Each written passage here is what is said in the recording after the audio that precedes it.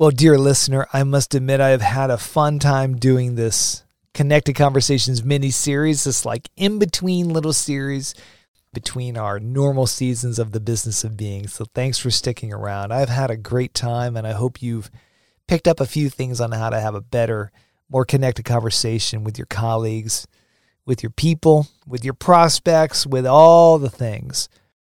And I've also had a really good time reliving some of my worst meetings and conversations in my business career. Oh my gosh, like this one. I call it the Chicago bloodbath. Oh God. Miserable meeting. So I was in Chicago, hence the name, the Chicago bloodbath.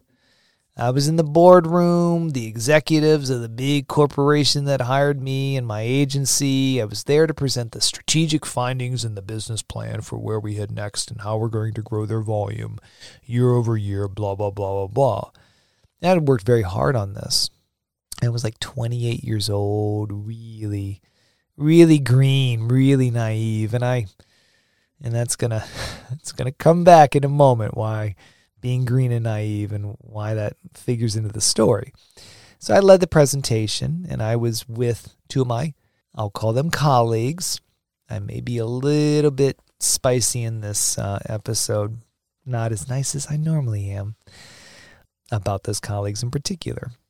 So anyway, it's important to know. Big boardroom, I'm on one side of the conference room table. My two colleagues are on the other side of the conference room table. The clients are sitting in the front in the power positions, and I'm presenting. And it's funny. I'm presenting the whole time, and the CEO, he keeps sliding notes to the CFO, the Chief Financial Officer.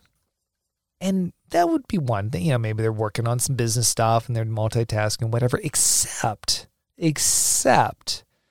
a minute or so after the CEO slid a note to the CFO stopped me. Oh, excuse me, I just have a question here. Oh, blah, blah, blah, blah, blah. And the questions at first were really benign, really soft. Like, oh, thank you, CFO. Thank you for asking. I will answer that. But over the course of the meeting, the CEO kept sliding more notes to the CFO, and the CFO kept interrupting me. And when he was interrupting me, like after a while, the questions got a little bit more like barbed. You know what I mean? A little bit more terse, a little bit more direct, a little bit more like, I think you've got a knife in your hand, CFO, when you're asking me these questions kind of thing. Until we got toward the end where the CEO slid like the final like brutal question to ask me. And I can't even remember what the question was. To the life of me, I cannot remember what the question was. All I remember, I was 28 years old. I was green. I was naive. I had never seen such a thing before. I'd never been in such a toxic kind of meeting culture in my career up to that moment.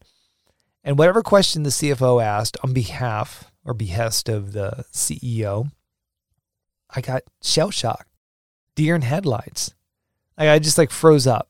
I don't know if it was like water torture. Like at some point, like I just had enough, and my brain just went haywire, and I just like froze, and completely railroaded me. I went blank. I was like drowning. I was drowning. The lights got really hot and bright, and I couldn't see. And eventually I looked over at my colleagues. I looked at these sons of bitches. I know, I'm getting spicy here. It's okay. I'm a nice guy, but when I relive stories like this, there's an old Steven. There's an old part of me that kind of comes out. These sons of bitches. I look over to my colleagues who I work with for help because I can't think. I don't even know what my name is at this point. Like begging with my eye, please save me. Throw me a bone here. Step in. And those sons of bitches, the one guy was like riveted to the memo that was on the boardroom table, just poring over it and scribbling notes like he was like having like a eureka moment. Which he wasn't. He was just simply not making eye contact with me. And then the other son of a bitch, he saw me look at him like, please help me. And he took the memo that he had in his hand and he shoved it right in front of his face. Like, you can't see me, I can't see you. You can't see me, I can't see you. You know that old phrase, you forgive but you don't forget? I certainly haven't forgotten those sons of bitches. And I'm not sure I've forgiven them either. Well, that's not the point of this story. The point is, I learned a lot about what to do when you're in a tough-ass meeting like that, when people are out to get you. And I'm going to tell you right now. Hey, it's Steven, founder of Band of Misfits, and welcome back to Connected Conversations mini-series where we're learning the science and soul of communicating with people. So going back to my Chicago bloodbath story. So here's a technique that I wish I had known at the time, but I'm telling you this now because at some point you're going to be in one of these meetings and you're going to use what I call the confused tourist technique. So here's the confused tourist technique. You've been in a city before, maybe where you live, and you have tourists, and a confused tourist who stops you and says, I'm sorry, excuse me, sorry to bother you, but can you tell me how to get to blah, blah, blah? Or maybe you've been the confused tourist and you stop a friendly person on the street and say, excuse me, I'm so sorry to bother you, but can you tell me where to find or how to get to blah, blah, blah?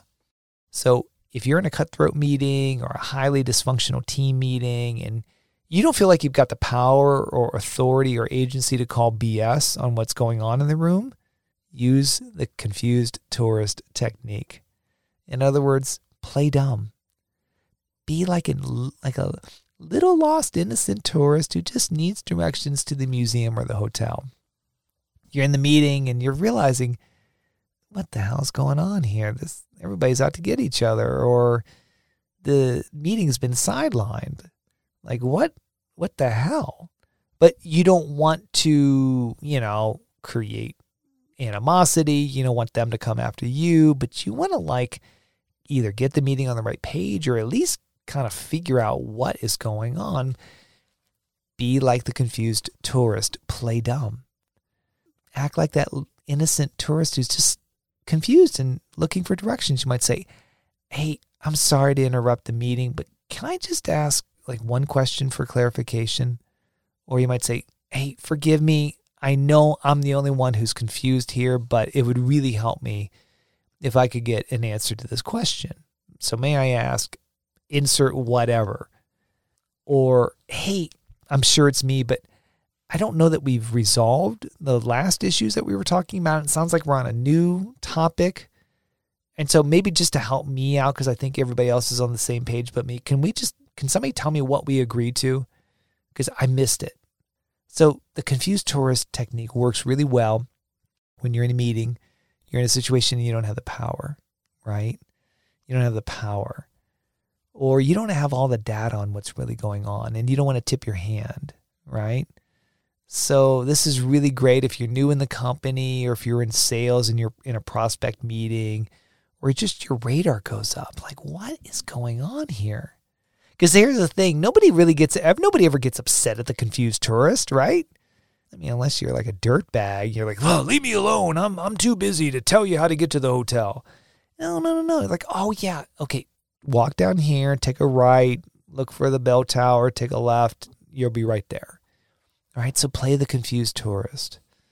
Be exceedingly polite when you ask for clarification, when you call out and point out like something's kind of dysfunctional in the room. No accusations, just a big smile.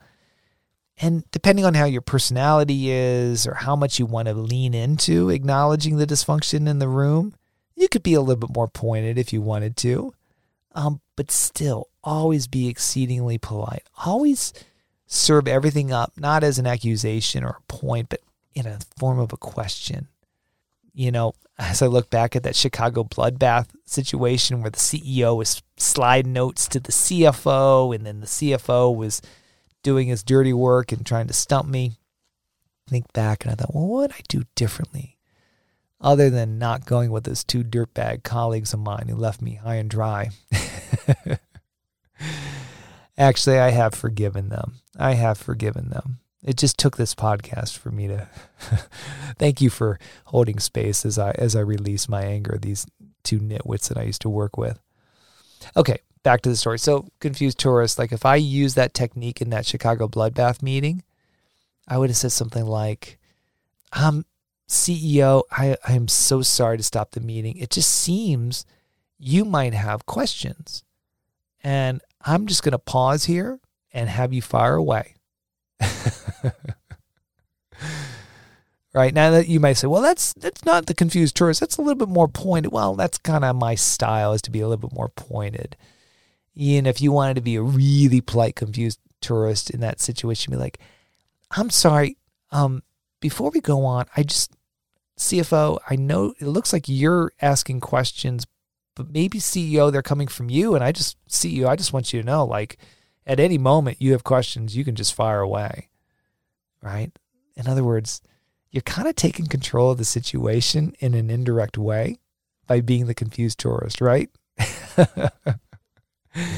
Because somebody's got to call out these elephants in the room, right? Oh my gosh. I mean, how many meetings have you left? And you're like, everybody's like, oh, that was a piece of shit meeting, wasn't it? And like, oh my God, it was terrible. It's like, well, why doesn't somebody say something?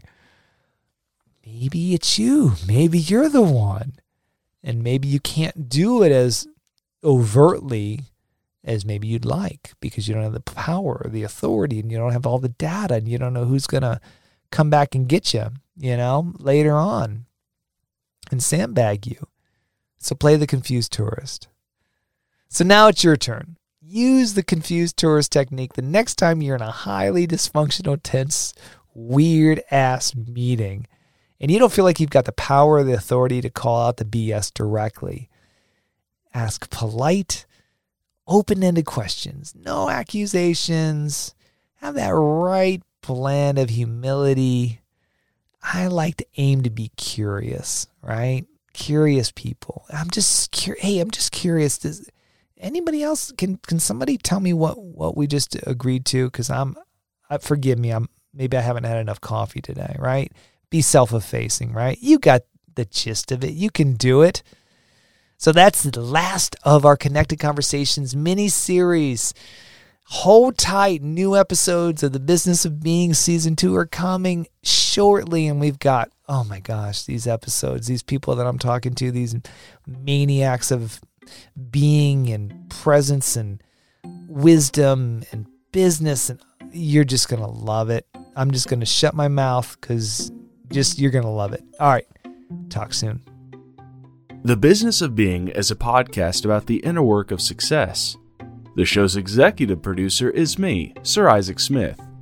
The podcast is a production of Band of Misfits, a coaching and consulting company for leaders who want to win without running themselves into the ground.